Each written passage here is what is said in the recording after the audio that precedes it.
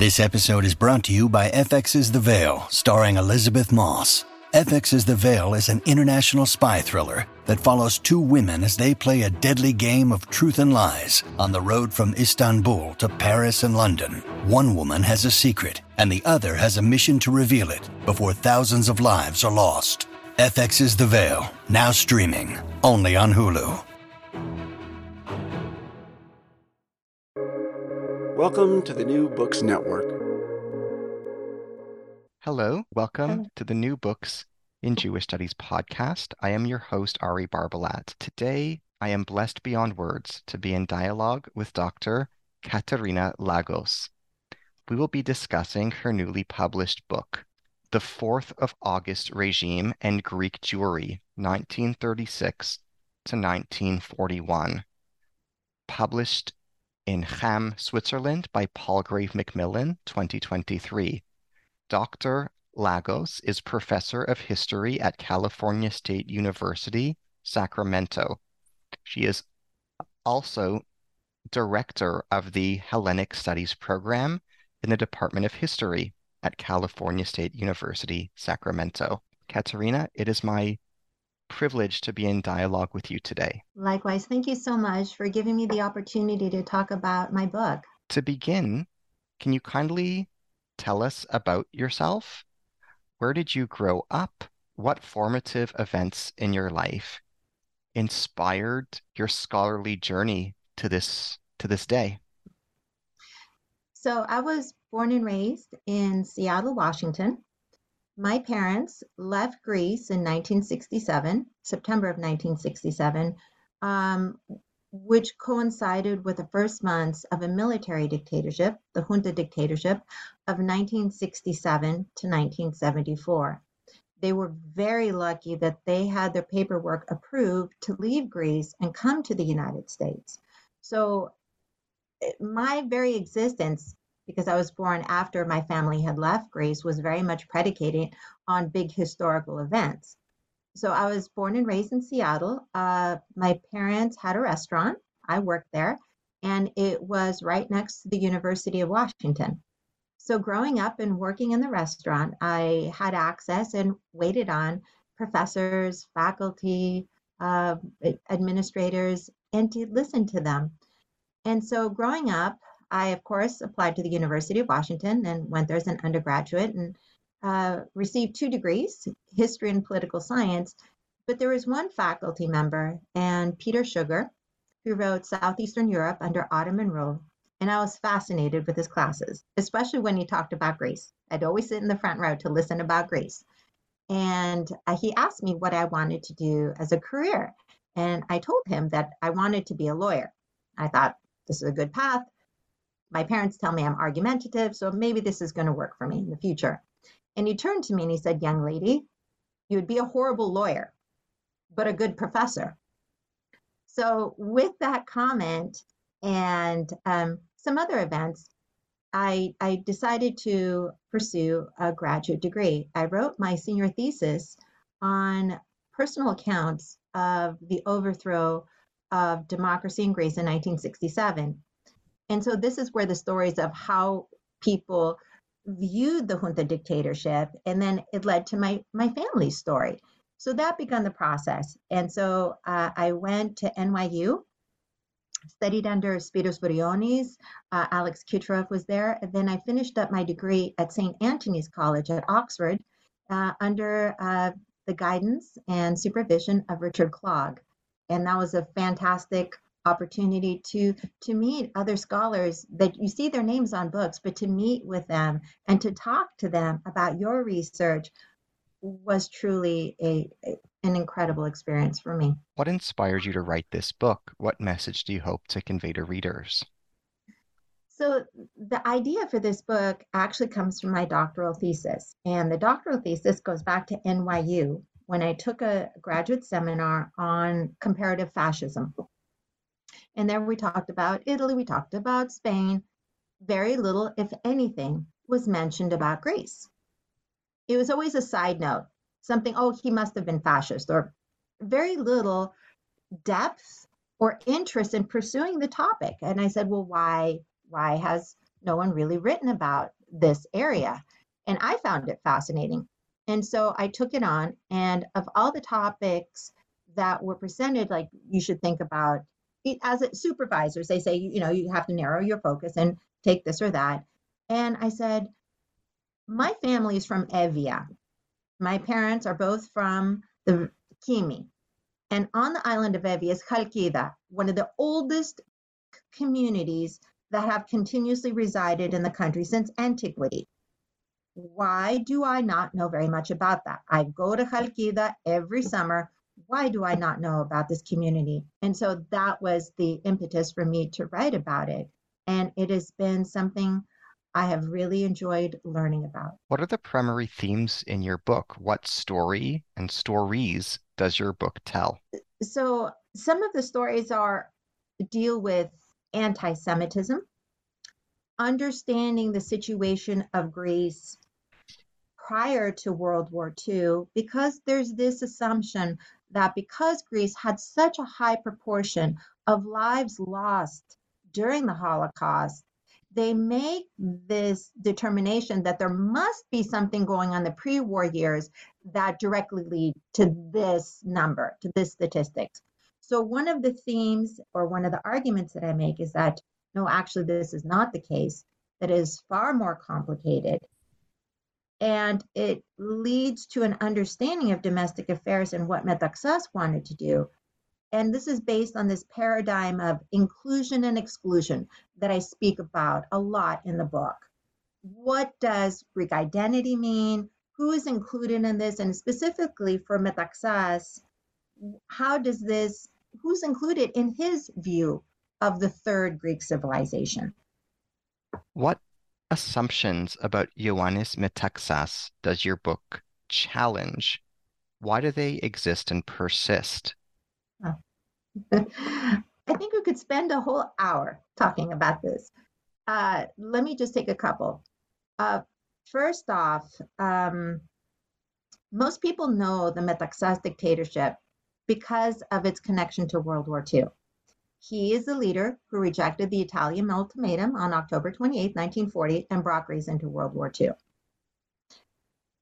Today, there are still people who make the comment, well, he never said no. He didn't utter that word, that the people said no, various interpretations. Well, what did this no stand for? Why are we supporting this type of regime? So he's commemorated, there's conflicts in his very commemoration. When he turned to Grazi and said, alors c'est la guerre, it was very conclusive that the meaning of alors c'est la guerre was a rejection. It was Vradini, that newspaper, that had the headline of Ohi, and that was picked up. People chanting in the streets, Ohi. So that is one aspect of his regime that people are still grappling with and misconceptions. Secondly, a big misconception that I find is his connection to a post-war dictatorship, the 67 to 74 dictatorship that I mentioned early on, because people see these colonels as some sort of post-war sibling of the Metaxas dictatorship. Both are argued being equally fascist. So you have this understanding of the junta dictatorship as being fascist, then reapplied back to Metaxas as being fascist, equally to be dismissed, disregarded, and condemned.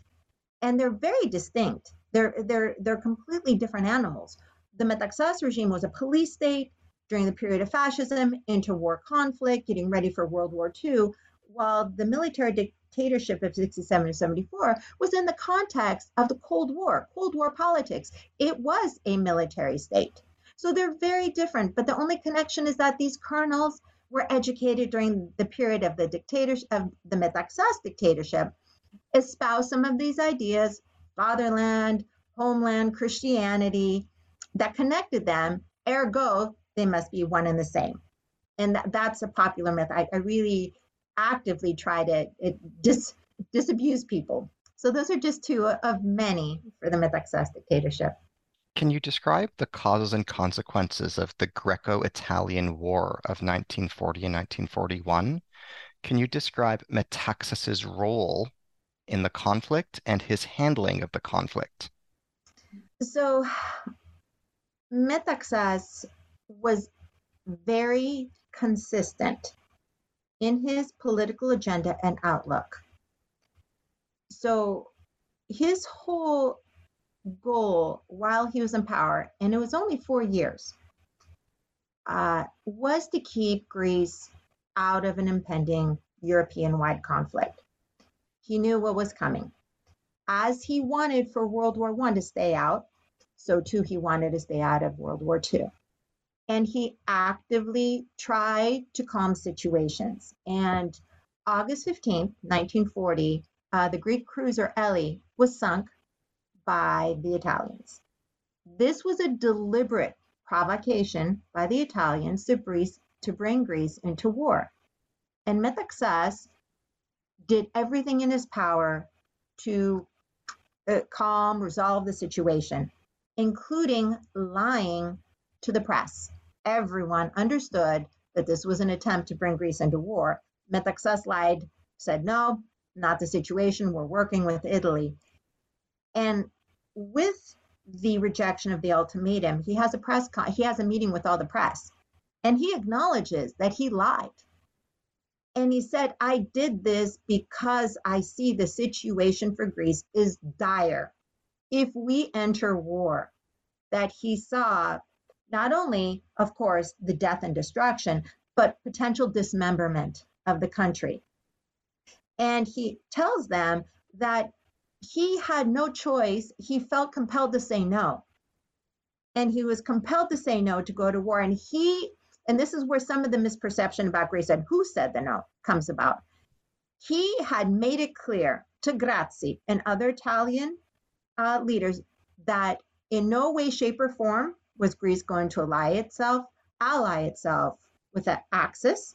Number two, they would go to war over this issue. They would not accept being invaded, provoked. They would fight against them. So he tells the press that this was his policy up until this point.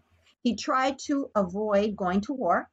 Had he accepted the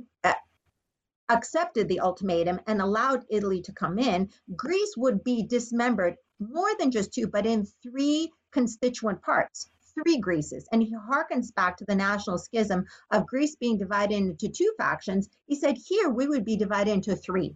And so for as much as Metaxas was one to promote neutrality, avoiding conflicts, he said this was a time that Greece needed to step up and say no. And he mentioned something that has really struck with me, is that we had to say no, not because we would win the war, but because it was the right thing to do. It was the honor of the Greek people. And this speaks to Metaxas as a person. He was very committed to that. And the other kind of a side note is listening to the radio broadcast that Metaxas gives the next day to the Greek people. And to be honest with you, I listened to it a couple of times and listened to it from different stations because he was very deliberate. He was very clear in his speech. He's not one of those emotional speakers. If you hear Adolf Hitler, the rise in his tone, the quiet, the loudness, he's very careful in how he constructs his speaking. Metaxas is very different and had a much more youthful voice than I would imagine for somebody who's approaching 70. He dies when he's 70 years old in 1941, January 29th, but very kind of laid out, very precise, very deliberate, very thoughtful in how he does this. So for Metaxas going into World War II, this was never a spur of the moment. It had been building up. He knew what was there. And being a superlative strategist, and especially going back to his military studies in Berlin, he knew what was waiting for Greece. He was very much a pragmatist. So for the war, getting back to your question, this was a big turning point for the Greeks. And it is one of those unique periods where Metaxas genuinely had the support of the Greek people. And it is fascinating and ironic, and I tell this to my students because much of the equipment, Metaxas reorganized the Greek military. and used many Axis armaments that were given in trade relations with Germany. And you could read about that in Mogenspelt, his works. He used this, he was able to unify the people against the Italians, bring the military, which was more politically homogenous at that time, against the Italians, and they were able to push back the Italians well into Albania. So this is a victory for Metaxas, his final months as he is slowly losing his life. And for the people, because it also for the military itself, this really hits a chord with the military because their last experience on the battlefield is the Asia Minor campaign and the defeat, the catastrophe as we all know it. And so for them, this kind of helps erase the trauma, the defeat, the humiliation of 22. So this was a major turning point, and this success, and it was unfortunately not a success that's going to last very long, as Germany had postponed Operation Barbarossa to deal with the situation and to invade Greece using Operation Marita, April 6, 1941. So it's a unifying one for Metaxas. It was one to give some sort of inspiration to the Greek people, and you could see the film footage at the time showing a little bit, get a glimpse insight into the Greeks who were able to push back this large fascist power. There are many people you thank in your acknowledgments. Would you like to express gratitude to anyone publicly? There are so many colleagues, and I'm very blessed, truly, to have them in my life and to engage with me. And of course, Ioana Foca Metaxa, she's the granddaughter of Metaxas. And so when I began my research, she was the first person I approached. And her mother, Nana Foca, Metaxas's daughter, was still alive. And I was able to interview her. So Ioana Foca opened up her door to me. And she was also she was instrumental in helping me, put me in contact with individuals whom I could interview. So I owe her a great debt, gratitude. Andrew Apostolou is another one. And I met him in the Ministry of Foreign Affairs archives where we're sitting side by side doing research, only to discover that chronologically, his research began where mine ended. So that began a friendship. And lastly, another colleague whom I just adore, Othon Anastasakis at Oxford. And his dissertation, his thesis was partly on the Metaxas dictatorship. He did education comparing the military dictatorship of 67 to 74 to that of the Metaxas dictatorship. So he was also instrumental in this book. But as for someone who's no longer around, who I think of so fondly, and I have him in my introduction, is Ilias Chatzopoulos. And he was a survivor. And he has a hotel. His grandchildren have a hotel in Athens. And he gave me multiple interviews. And I would go and visit him. And he was so charming and spoke to me. He put me in contact with Moises Konstantinis, who was the head of the Athens Jewish community, the late Moises. And I think of him fondly because he gave me so much information, and I was like busy trying to take notes. At the end, when he asked about me, and I said, yes, Greek American, and I do know how to Greek dance. I even taught Greek dancing. He asked me to teach him a few steps of Greek dancing. And he said, I want to surprise my wife and my friends. And I said, not a problem. So at the hotel, after we finished our interviews, I would give him a few dance lessons and teach him a few special movements so he can impress his friends and family. And he was he looked after me. It felt very close, and I cannot forget him. So this book, I put him in the acknowledgments because he was so formative for me. Why is the history and legacy of Ioannis Metaxas relevant in the year 2023? What can it teach Greeks and non-Greeks? What can it teach Europeans and Israelis? What can it teach to students, scholars, and specialists who are unfamiliar with modern Greek history? That's a wonderful question. So it's still relevant today because of the celebration on October 28th every year, Ohi Day. So his name always comes up, and it's become a national day of pride in resisting a larger Axis power. And so the Greeks always like to talk about, well, we were the first defeat of the Axis, so they take this pride. He's important not only for that. I think it's important to do research on Metaxas because people have these very kind of broad stroke understanding of his regime. To what extent is it fascist? To what extent is it not? To what extent, why were so many Jews of Greece, Greek Jews, why did such a large percentage of them perish in the Holocaust? What was going on during that period? Anti-Semitism and fascism, all these different layers. So understanding Metaxas is basically peeling an onion and finding out there's no cookie cutter explanation for this regime that, and fortunately or unfortunately, as you want to take it, it really contradicts many perceptions that people have. So I think Metaxas is a very useful scholarly area of study to understand anti-Semitism in Greece at the time, the interwar period leading to World War II, and how is commemoration understood? Because people like the commemoration, a good portion of the population does not like Metaxas' link to that commemoration. They like to sanitize it.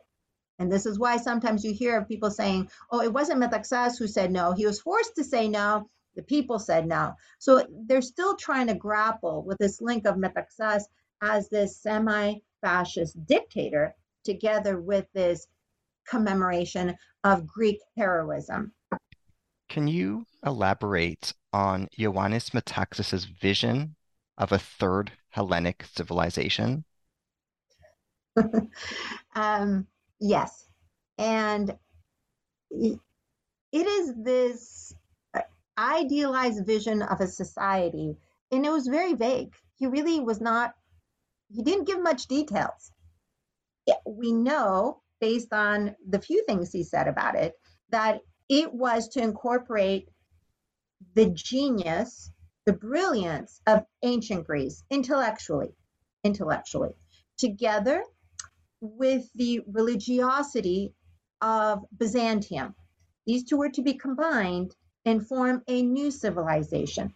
So this actually tells us a lot about him as a regime because he had no intentions of territorial expansion. He's echoing very much the period of the interwar years in Greece in the sense of introspection following the Asia Minor catastrophe, introspection, looking inward to society, identity, all sorts of issues were occurring during this period. And for Metaxas, he saw how can Greece re-achieve a period of stature, of honor, of brilliance, and he thought it was in the realm of intellect.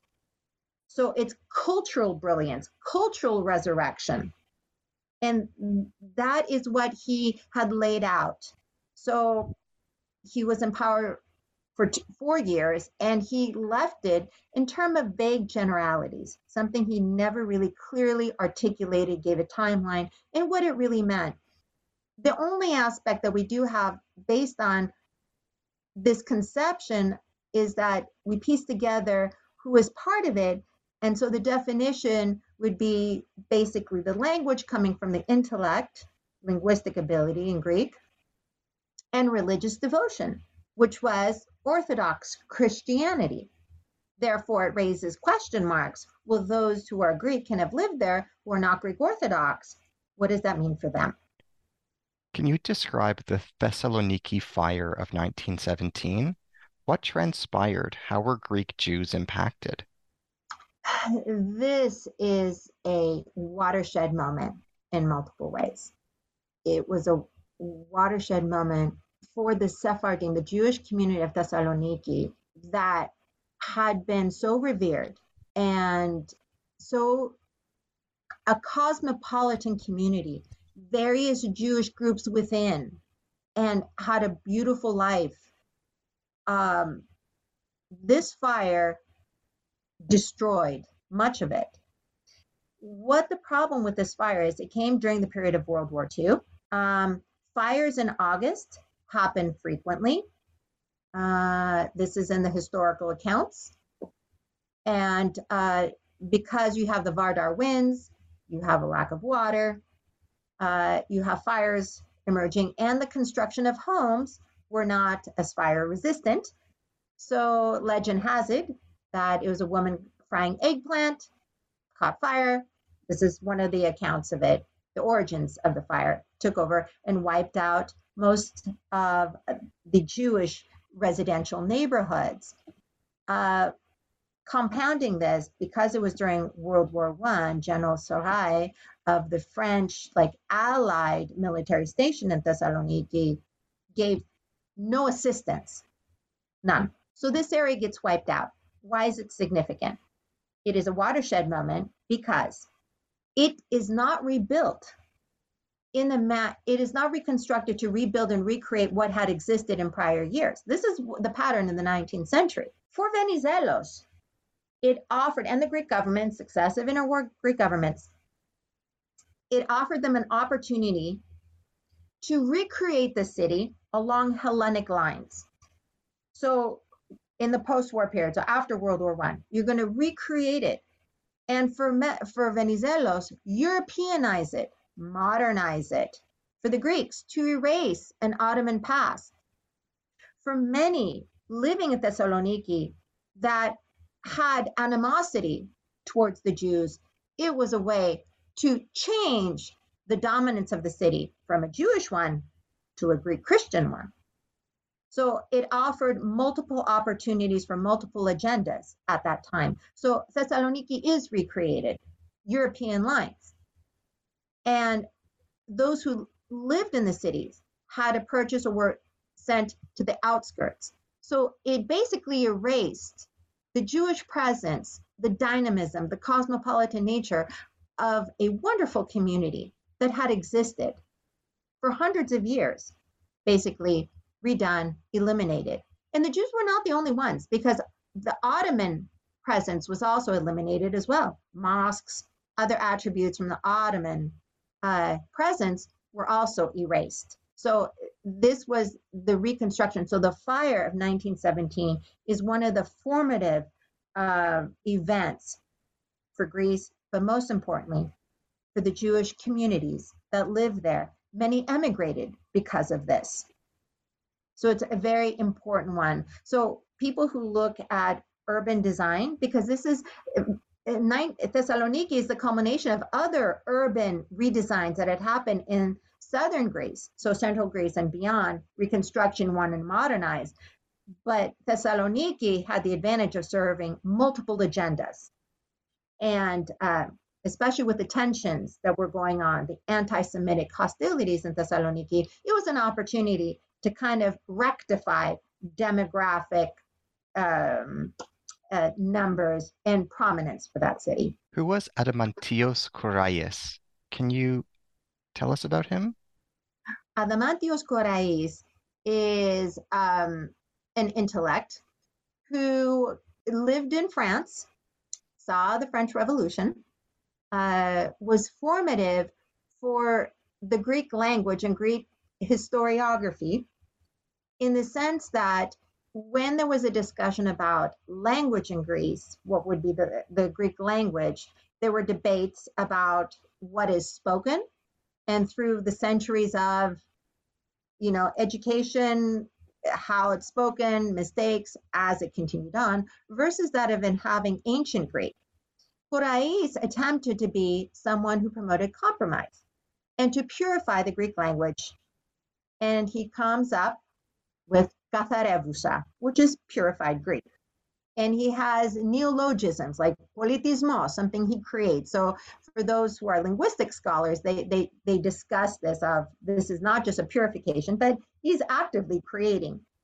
So trying to be this compromise or a proponent of compromise for Corais, eventually over the course of the 19th century, early 20th century, he became, or Katerina became another polemic, a pole in a very fractious, divisive, and at times violent debate about language in Greece. The Katerina of Corais, who becomes basically the literary language, the educated language, and the Demotic, the spoken Greek. And by the turn of the 20th century, this takes on such incredible dimensions. You've got on the one hand Queen Olga, who wants to use Demotic Greek for the Bible, and you have the Gospel riot, absolute violence. Then you have Demotic in the interwar period being layered on with political overtones. Those who speak Demotic are communist sympathizers.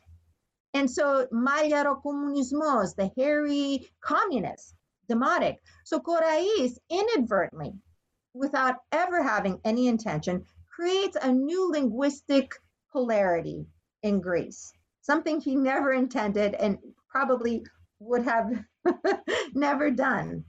So he thought he was compromising. He wanted to move language forward, very much the intellect, very much went to other theorists who talked about language as reflecting the ethos and the morality of people. So he wanted to revive kind of a renaissance in the Greek morality and using language as a vehicle for that. But it had unintended consequences as the century progressed. Who was Konstantinos Paparigopoulos? Can you tell us about him? Paparigopoulos is a fascinating, Konstantinos, professor, University of Athens. And he becomes interesting in the mid-19th century because in the earlier period, first decade after Greek War of Independence, we have a German scholar, J.P. Fallmeyer, who decides to do an investigation of the Greeks and their composition and their origins, and makes the argument that the Greeks, present-day Greeks or then contemporary Greeks, really do not have a strong enough link to the ancient Greeks to call them descendants. So challenged national identity, Greekness, and this lit a storm in Greece. So Paparigopoulos was tapped to issue a response, and he did. Over 7 volumes to show with mathematical and scientific precision for the then time how the Greeks of antiquity were actually linked to the contemporary Greeks. So he was a rebuttal of this challenge to Greek identity. And it had secondary kind of effect, this whole debate about Greek identity, what it means to be Greek. First, in the construction of Greek identity, and this is why Greeks, very few, if any, very few, I'll put it that way, had biological arguments for Greek identity. How do we define Greekness? It's a biological explanation. They would avoid that. Secondly, for Greek leaders, it created the sense of defensive nationalism. And my former advisor, Peter Sugar, wrote about this defensive nationalism in protecting. So it had this hyper defensive-ness. And for nationalism, you could read Charis Milonas, expert on this area, talks on and on about that. So Paparigopoulos was employed by the Greek government or volunteered by the Greek government to rebut this challenge to Greek identity. And so very thorough, and set off triggers and reverberations on how the Greek state, how Greek society constructed and understood Greek identity after that. Can you tell us about Athanasios Papayougenou? Yes. Why is he noteworthy? Athanasios Papayougenou actually was a fascinating character for the Metaxas dictatorship because he was the individual in charge of foreign and minority schools in Greece. And he actually wanted to be a priest in looking at his background a little bit. And he gives this speech when he comes into prominence, and he's tapped during the Metaxas dictatorship to oversee the curriculum, the personnel, what is going on in the foreign and minority schools. And education was a hot button issue for Greece for various reasons.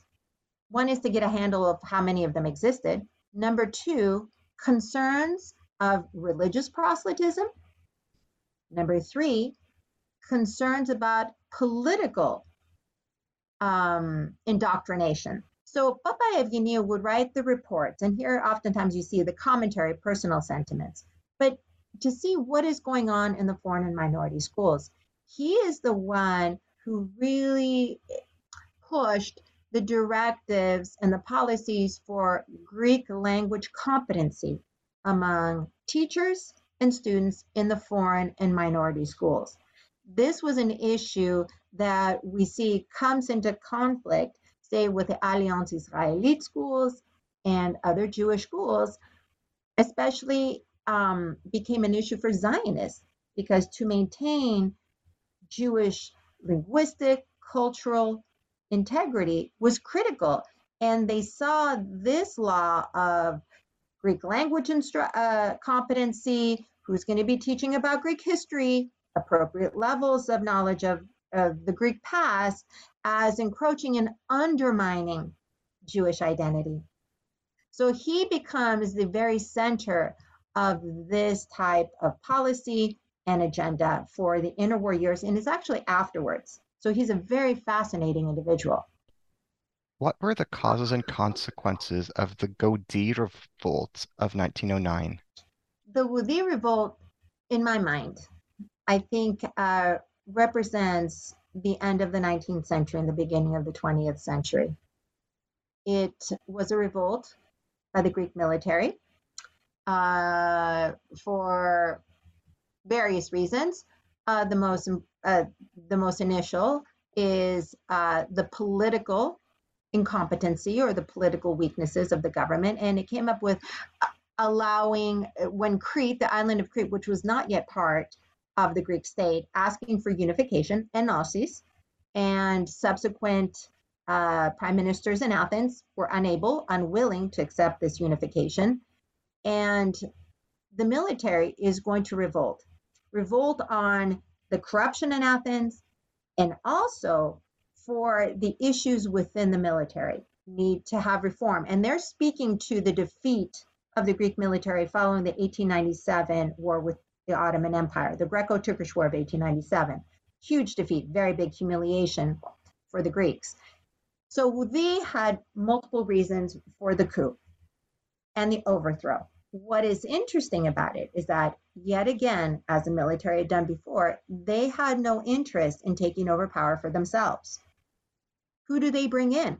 They promote Eleftherios Venizelos, who comes from Crete, takes on political power, and it is he who kind of, to me, represents the beginning of the 20th century. So the old political conflicts are basically wiped away, and new conflicts, new polarizations. So Venizelos was pivotal in political visions, economic visions, modernization as opposed to pre-existing forms of socioeconomic development, culturally. So with Gaudi, we see a new chapter in Greek history evolving. And also it begins the period of Greek expansion through the Balkan Wars and World War I. But Venizelos was the person who nearly realized what many called the megali idea, the great idea, the territorial expansion of Greece.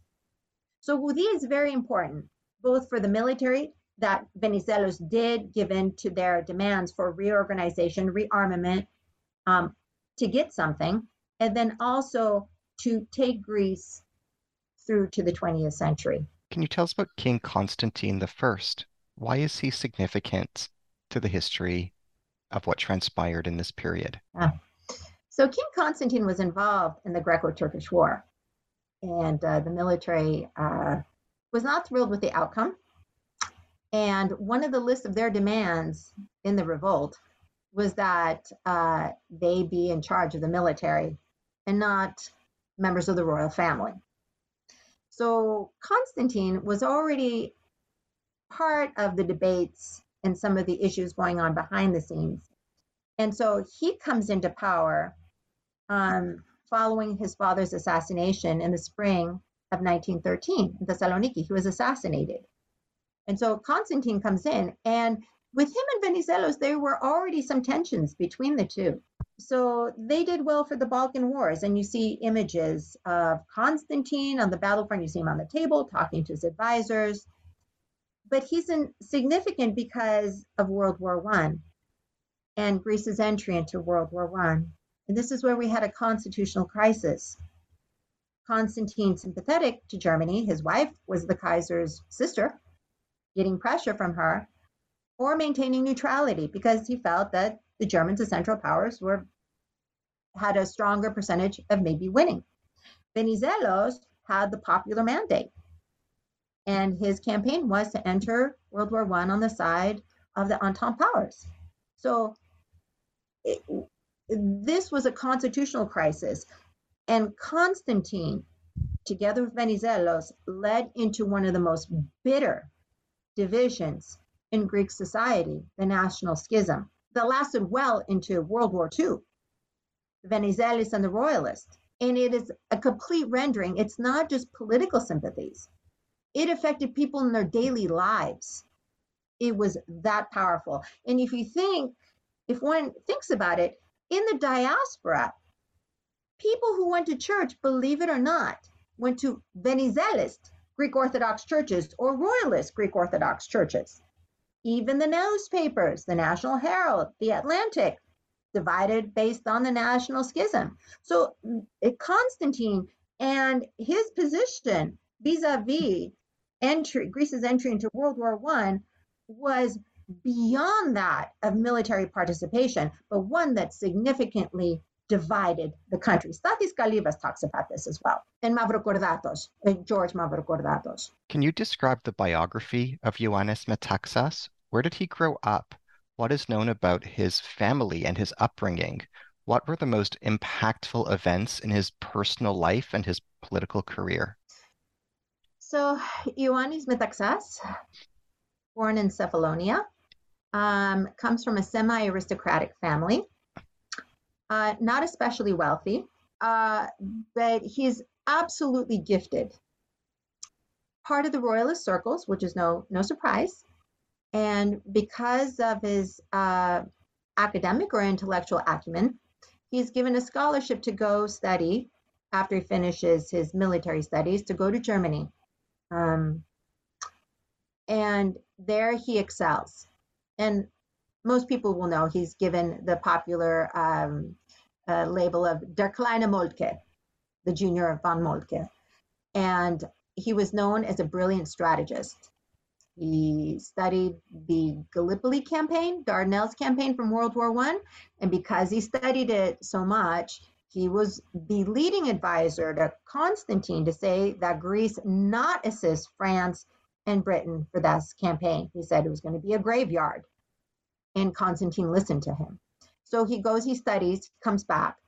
Metaxas was pivotal for the Balkan Wars and the capture of Thessaloniki. Joachim wrote a book on Metaxas' formative years, and he talks about it, and it was beautifully written. It was something I strongly recommend others to read. And he was excellent. After this, comes back. Asia Minor for me is a big point, because with Constantine abdicating because of pressure from Britain and France, he goes to Corsica, and Corsica, and he's there in exile, and Metaxas is there in exile. And once Constantine comes back in the fall of 1920, after Wunaris defeats Venizelos' surprise election, Constantine decides to greenlight the Asia Minor campaign. Metaxas refuses, and he said, I will not lead this. It is flawed. And the generals who are sent, Exadactylos and others who are sent to try to negotiate with him, have him come, said, we can force you to come. And Metaxas said, you can force me to come, but not to lead. I will serve as a soldier, but I will not lead this. He resigns his commission in 1920. So after the Asia Minor catastrophe, the trial of the six, eventually Metaxas, because he's like accused in absentia, eventually things kind of calm down, comes back to Greece, forms a Free Thinkers Party, and gets involved in politics. What we know about him, he's not charismatic at all. And when I interviewed people who were part of Aeon, the youth movement of the Metaxas regime, I go, what was Metaxas like when you talked to him? Were you inspired by him? Was he, what was he like? Nobody ever said he was charismatic. He was very pragmatic. He kept to himself. In his memoirs, he talks about being very isolated. He was not a very social individual. He was not a very outgoing individual. He very much kept to himself. His best friend was his wife, Lela, his best friend. So he wrote to her constantly. His achievements, his tribulations, all of that, he wrote to her. So he was one who was not that dynamic.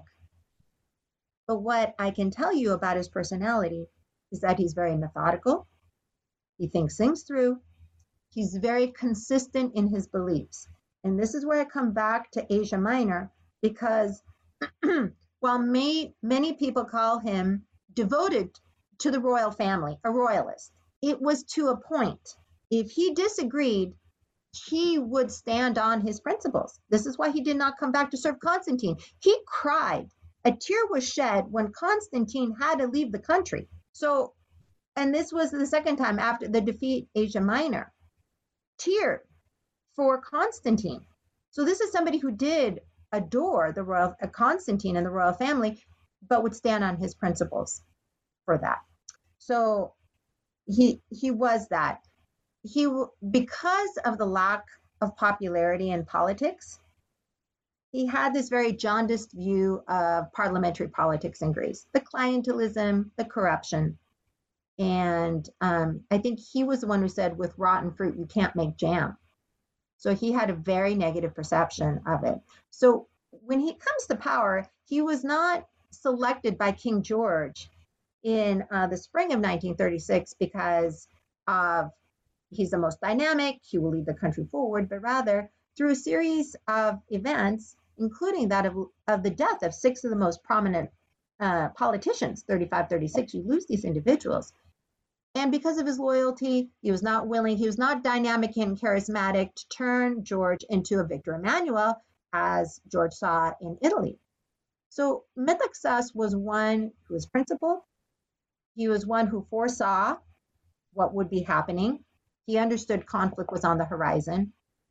And he was devoted to that. Why was the government of Ioannis Metaxas known as the 4th of August regime? It is because the night of the 3rd going into the 4th of August, Metaxas had already gotten acceptance by King George to form a dictatorship.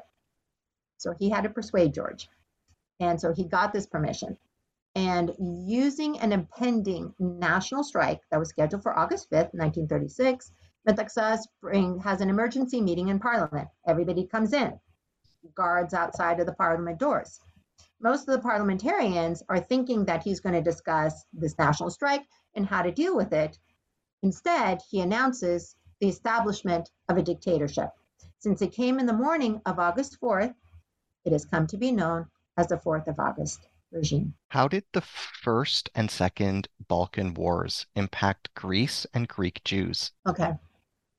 So the Balkan Wars basically lead to incredible territorial enlargement for the country. It nearly doubles in size and gets a massive population in northern Greece. Cities that the Greeks had always considered to be Hellenic and wanting to incorporate. You had Ioannina, you had Thessaloniki, and others. And in this northern population, you had many minorities. And in Thessaloniki itself, you had kind of like the jewel in the crown for the cities. And it was dominated by the Sephardim, who had been there for centuries.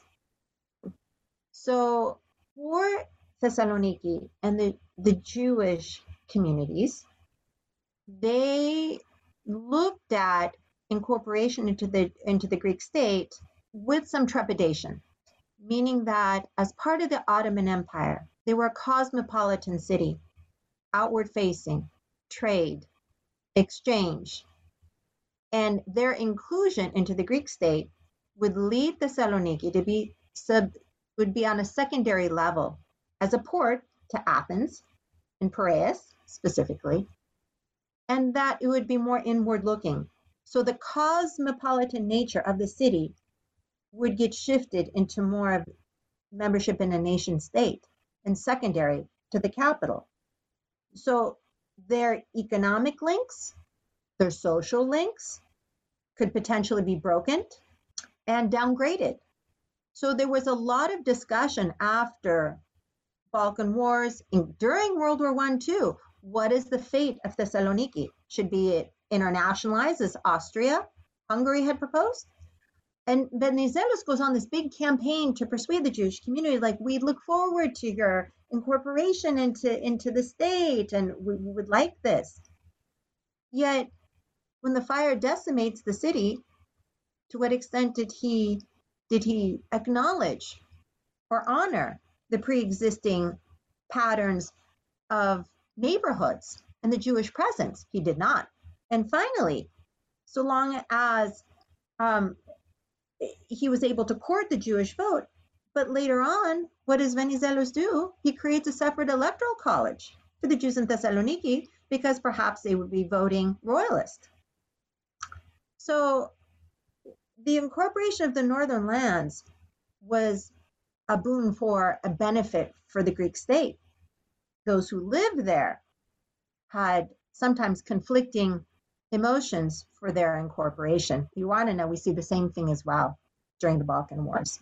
So their incorporation, and Greece will employ demographic alterations, especially with the refugees from Asia Minor, to make sure that it's more Hellenic dominated. Can you describe the Asia Minor catastrophe in 1922? What were the consequences for the Jews of Greece?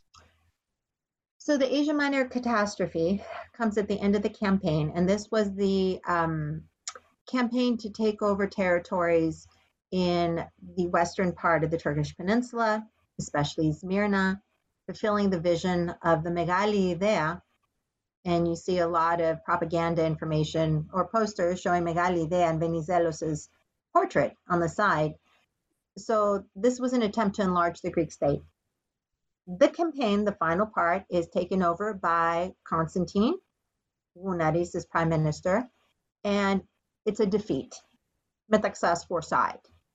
It was a defeat, and the routing of the Greek military, the burning of Smyrna, it was so traumatic that memories of it is not the Asia Minor catastrophe, it's just simply the catastrophe. You have about 1.4 million Greek refugees, 1.25 Greek refugees, I'll take a more conservative figure, coming into Greece, about 300,000 or so Turks or Muslims, as they would call them. Back then, minorities were labeled based on their religious affiliation, going back to what is going to be a newly created Turkey. And these refugees basically were discriminated by the Greeks in Greece. They were not as Greek. All these epithets deriding them were used. They were in camps outside of Athens and Thessaloniki, some on the Acropolis itself. And for the Jews, the Asia Minor refugees, despite being discriminated, persecuted, uprooted, many of them would end up being part of an anti-Semitic organization, the Three Epsilon. And we see a lot of conflict in Thessaloniki. Many of the Asia Minor refugees who want to establish some sort of business, set up little like kiosks in front of Jewish businesses. So there was a lot of economic antagonism. And then because they themselves were discriminated, all of a sudden we start to see a rise in anti-Semitic tension, which is going to culminate, in my mind, with the Campbell pogrom of 1931, saying these Sephardim don't speak Greek. They're not Greek Christians. They're not Greek. They shouldn't. We are Greek Christians. We were persecuted. We should be given a better status. So it led to significant tensions in Thessaloniki, and it became a tinderbox for a lot of violence. Can you say more about the Megali Idea? What did it postulate and stipulate? Can you describe its origins? What influence did it have on Greek society and politics? So the Megali Idea is the territorial expansion of the Greek state, basically born at the same time Greece was born. because Greece was such a small state in terms of territory that there was basically a foreign policy to enlarge it to incorporate what Greek leaders thought were Greek individuals. And they already had 3 national assemblies trying to figure out what does it mean to be Greek. That was a challenge. So Ioannis Koletis in 1844 basically is the first one to really articulate the Megali idea and to incorporate the European lands that were basically part of the Byzantine Empire. So it was Crete, it was northern Greece, Istanbul, so these areas, so the enlargement of the Greek state. So we have a very aggressive Greek state at the same time with the Ottoman Empire that would be losing territory to the Greeks. So it's a very aggressive state that is formed, and this foreign policy of territorial expansion always came at the expense of the Ottoman Empire. So, of course, would lead to tensions and multiple conflicts throughout the 19th and early 20th century. So is this territorial expansion. And the Greeks were able to incorporate much of the land during the Balkan Wars and World War I. How much is known of Ioannis Metaxas's relations with minorities in Greece other than the Jews? Can you describe his policies and attitudes? Very little is written about this. I think this is one area where there's much to be researched. The Iapagorevmeni Glossa, the Forbidden Language by Tassos Kostopoulos. He talks about the Slavo-Macedonian, as he calls it, the language, and the absolute repression of it. And he discusses metaxas in it. So I think that much more needs to be written about it. I think Tassos Kostopoulos has opened a path. And I hope that others really deal with it, because very little, most of the attention, and that's one of the problems when dealing with metaxas. And Vatikiotis, he had written about the regime, and he passed away after the first draft of his manuscript, and it's Popular Autocracy in Greece, I believe. I think that's the name of his book.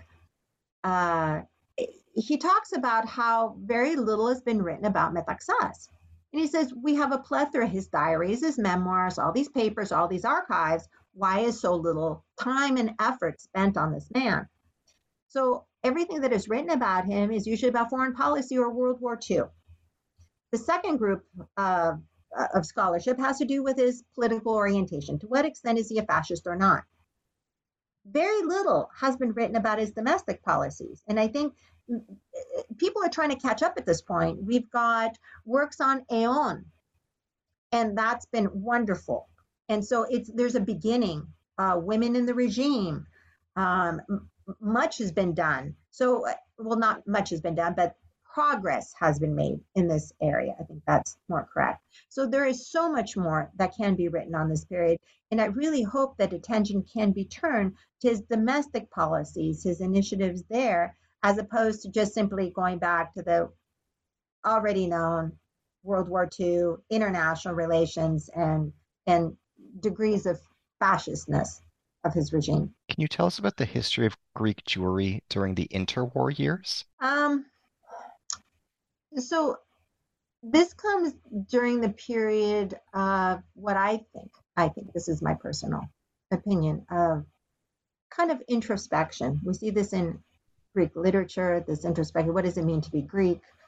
Kind of trying to process and digest the catastrophe, this influx of refugees, having this large minority population, which didn't exist to such an extent before the Balkan Wars. So how do you deal with this population? And also, and I forgot to mention this, is that you have a population of Greeks who may not speak very well Greek or have, not as knowledge. So there was this kind of campaign to Hellenize. So Hellenization policies for the interwar period. And for the Romagnol Jews, who were linguistically assimilated, this was not such a big pressing issue. But for the Sephardim in northern Greece, it was a bigger issue. For the Zionists, it was a bigger issue. For the Alliance Israelite schools, this was a bigger issue because they see that the Hellenization meant cultural assimilation, not just integration, but assimilation. So they could see what was happening. And I think it was Moises Kofinas who recounted for Ioannina about how the local Jewish community school was going to shut down because so many Jewish students were going to go to the Greek community schools, and how this was a success, potentially, by the Greek state in its assimilation, its Hellenization. So in Thessaloniki, we start to see a little bit more pushback on this issue. The Zionists, with their goals, which was, I think, a critical issue that came up during the Greek War of Independence, Jewish loyalty to Greek interests. And that is something that was kind of underneath and kind of part of this hostility and this perception of the Jews as the other, because they don't ally themselves with Greek national and political interests. So the interwar years is about this campaign to assimilate. And we see some of the tensions that spill over, especially in Thessaloniki, and we'll explain why there's so much, not just because the population is so large, but so much attention is paid to the city and its history. What was the national schism in Greek politics during the interwar years? Can you elaborate upon it? I think I cover that, this division, yeah. Can you say more about the National Youth Organization of Greece, the EON? What was its historical significance? So EON is Ethniki Oργάνωση Νεολαίας. It is the youth movement that Metaxas created. And it had distinct overtones to the Italian and Nazi youth movements. The uniforms, the salutes, the kind of agenda in trying to indoctrinate the youth. So much of that is understood in the context of Metaxas's fascist leanings. It was a way to bring the children together, to try to inculcate ideas of patriotism to them. Whether or not, I've heard some argue that this is a way to kind of build bridges in the national schism to bring the children together, to kind of mend some of these fences, to unify the youth as they will be leading Greece forward. And did Metaxas really understand that war was coming and needed to use this as a vehicle for that? He also never had a political party that came into power with him, so this was the next generation for him, hopefully, to be sympathetic to his regime. Yeah. But for the Jewish community, it's an interesting paradox because he talks about EON as a Christian organization. So people understand it as such. Yet Metaxas actually mentions very clearly that if those who are not Christian, and he goes, with all their heart, wish to join, we will not be an obstacle for these individuals to become members of EON. And so in doing my research, I saw that there were Jewish participants, members of EON.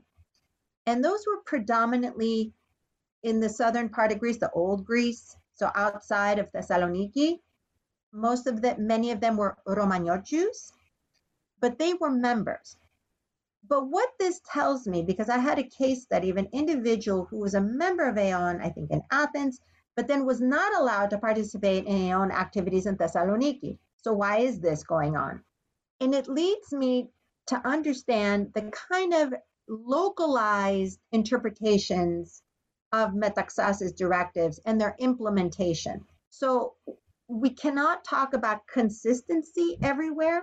A lot resided in the local chapters and what they decided to do. So EON was a fascinating case study for this new third Greek civilization. All these participants, all these children were to be members of it. And so where do the Jews fit in this? If Metaxas opens the door for them to be members, how is this going to carry out? So I found that fascinating. And then I do bring up in my book the case of Mordecai Frizis from Chalkida, whose children, because he died on the battlefield in the Greco-Italian War, his children become members of EON, but not regular members. They're honorary members. So yet again, kind of, they're members, but it's a qualified membership, this honorary membership. So the youth movement, I think, and the studies have been done, and it'd be great to see even more in this area. How has Ioannis Metaxas been remembered in contemporary Greek collective memory and historiography? Yeah. So yet again, talking about fascism and his link to Ohi. So that is how he's remembered. And also the link to the junta as well. And the one thing I will say about that is it's fascinating in researching the junta leaders. And Dimitris Antoniou, Eleni Kouki, they published a really fascinating article because they kind of shed light on the fact that George Papadopoulos, one of the leaders of the junta, there were so many claims of links to Metaxas, but because of this perception of fascism, we see that the junta deliberately break that link and disassociate themselves with Metaxas. So there was a proposed Metaxas statue that was supposed to be created, erected, and they didn't. And rather, they linked themselves to Venizelos, and then attribute the dictatorship, the junta dictatorship, as a revolution, carrying out the revolution. And we hear this kind of wording throughout this language that's being used to kind of identify the military dictatorship. So he's remembered in different ways and oftentimes conflicted ways. What does your book teach us about the history of anti-Semitism in Greece? That is a great question because most of the time people understand anti-Semitism along very much Western European foundations. And in doing my research, I saw many differences between the West and what I call the East, as in Greece is part of the Byzantine Empire, the Ottoman Empire. And these were the generators for the type of hatred and hostility towards the Jews that emerged. So people oftentimes will say blood libel or just the standard tropes, anti-Semitic tropes that exist in the West. But in the East, they don't exist in the same way. Jews were able to own property.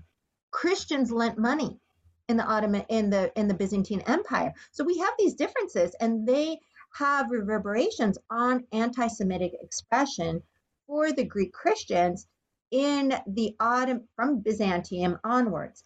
What I argue in my book is that anti-Semitism in Greece, up until the Greek War of Independence, is religious anti-Semitism. Hatred of the Jews for their perceived participation in the crucifixion of Christ. And in Greece, during Holy Week, there are a lot of Judas effigy burnings that occur. And it's something that the Greek state, today you would even see this, and there are attempts to stop it. So religious anti-Semitism was the foundation for the hatred. And when I interviewed the survivors, oftentimes they talk about how Greek Christian would take their children and scare them so they wouldn't play with Jewish children by saying, oh, they're going to take you and put you in a barrel full of needles to take your blood to use for matzah. So there were all these religious type of stereotypes and aggressions that formed the foundation. So in my research, what I noticed is that the Greek War of Independence became this kind of another watershed moment or singular moment for a new form of anti-Semitism that is going to evolve side by side in addition to religious anti-Semitism, and that is political anti-Semitism. For the Jews who are perceived as not supporting Greek interests, who do not want to culturally assimilate, and would be disloyal to the Greeks. So this begins during the Greek War of Independence as the Greeks are getting their freedom and independence from the Ottoman Empire. And they would see the Jews as come with us as getting independence, but this doesn't occur. So we have the massacre at Tripolitsa.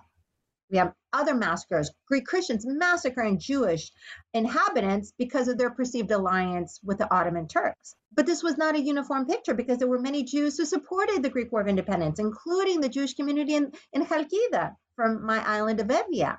So it's a very conflictive understanding, but the narrative that emerged following the Greek War of Independence is disloyal Jews. And so Hellenism and Judaism, or Hellenic people, Jewish people, are not one. And there's kind of like this tension because they will not support each other. And so throughout the 19th century, as the Greek state expands, every time there's a violent conflict, we're going to have violence exacted on the Jews. And so we see this throughout. And then that is why it culminates in World War II. That's why we almost have these separate narratives. The Jewish narrative of World War II, the Greek Christian narrative of World War II, and I should say the Greek Jewish narrative and the Greek Christian narrative. And oftentimes they don't interlap. They don't come together. This is a singular fabric that needs to be discussed. But unfortunately, they're two separate ones. And the political anti-Semitism that dominates, and many people have written about it. Elena Molko has written about it. Tobias Blumel has written about it. Many others have written about it. I mean, really influence even the way we shape our historiographies, our understandings of this period. So this is very different than what we see in the West and needs to be taken as such. So a cookie cutter understanding of anti-Semitism cannot be applied to the Greek case. And I think the complexity of it helps us understand anti-Semitism even more in its multifaceted type of expression. What do you consider your book's contribution to Holocaust studies and to the history of the Holocaust? It's understanding authoritarian regimes. Where does anti-Semitism fit in these? Also understanding that high death rates in a country does not mean that the pre-war regime was anti-Semitic with an agenda. Also, this is a challenging point. So it's controversial what I'm going to say. So I'll just put that out there. That under Venizelos, who is an democratically elected individual, he had Thessaloniki Jews in a separate electoral college to mitigate their vote, allowed the Tria Epsilon to exist. Macedonia published very virulent anti-Semitic articles. And it was under him that we had the reconstruction of Thessaloniki. Under Metaxas, absolutely Metaxas continued the appropriation of what was the Jewish cemetery for the University of Thessaloniki and used the cemetery as a negotiating point for educational policies.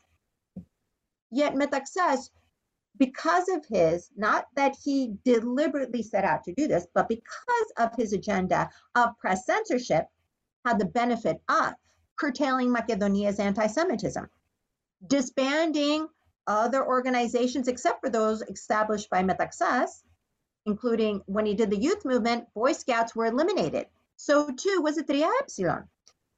So for Metaxas, it's a very kind of complex, I don't want to make this very simplistic, black and white. It's a very complex situation. So for those who are living, the Jewish individuals in Greece, because of the nature of his regime and his goals, it was a period where they didn't suffer the same violence that they did in 31. They did feel a period of safety. Now, I will end with this. In doing my interviews with individuals, oftentimes they would conflate Metaxas, the Campbell pogrom, and deportation. So even in their mind, it's hard to disentangle that potentially Metaxas might have offered protection and or assistance, and they say he was part of the problem. And then the final thing is that while Metaxas was not an anti-Semite, and I even looked at his library to see what types of books was he reading, because oftentimes that tells you a person's interest.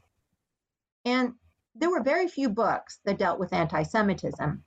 And there are a couple which I suspect he didn't read because the pages were still glued at the top. They weren't cut. So there was no way for him to actually read the pages one by one. That other members of his regime were anti-Semitic. So once Metaxas was gone, their personal interests, their personal grievances and hatred could be unleashed. And we saw that come out during the collaboration. So while Metaxas passed away, members of his regime continued on during the collaborationist years, and their anti-Semitism was open with nothing to apologize about. As we bring today's dialogue to a close, can you tell us about where your time and attention have gone since completing this book? So since completing this book, I have been working on another edited volume, and this goes back to the Greek War of Independence. And I'm currently writing a chapter for the Jews of the Greek War of Independence, because this is where a lot of the problems come in Greek anti-Semitism. And I haven't had an opportunity to really talk about that and the differences with Western anti-Semitism, Western European anti-Semitism, because there are distinct differences. And I argue that the Greek War of Independence is a watershed moment because the Greeks are asking for political liberation from the Ottoman Empire. They are a minority. The Jews are a minority. So for situations where the Greeks say, you are our fellow minorities, you are minorities like us, why are you not fighting against the Ottomans? So a new basis of relationship between the Greek Christians and the Jews emerges during the War of Independence. And that is the perception of the Jews as allies of the Ottomans, allies of the Turks, and against Greek national interest. And this is going to carry on all the way through the 20th century. These questions of Jewish patriotism constantly come up.